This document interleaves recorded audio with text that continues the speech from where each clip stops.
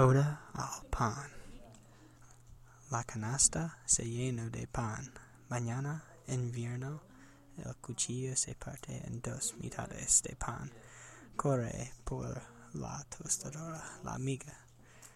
En un minuto taponados arriba el pan. Invade las cocinas. Entre por los desayunos.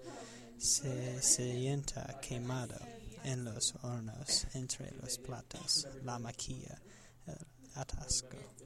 Tiene propio sabor, la majestad venía. Debemos, por desgracia, rebanarlo.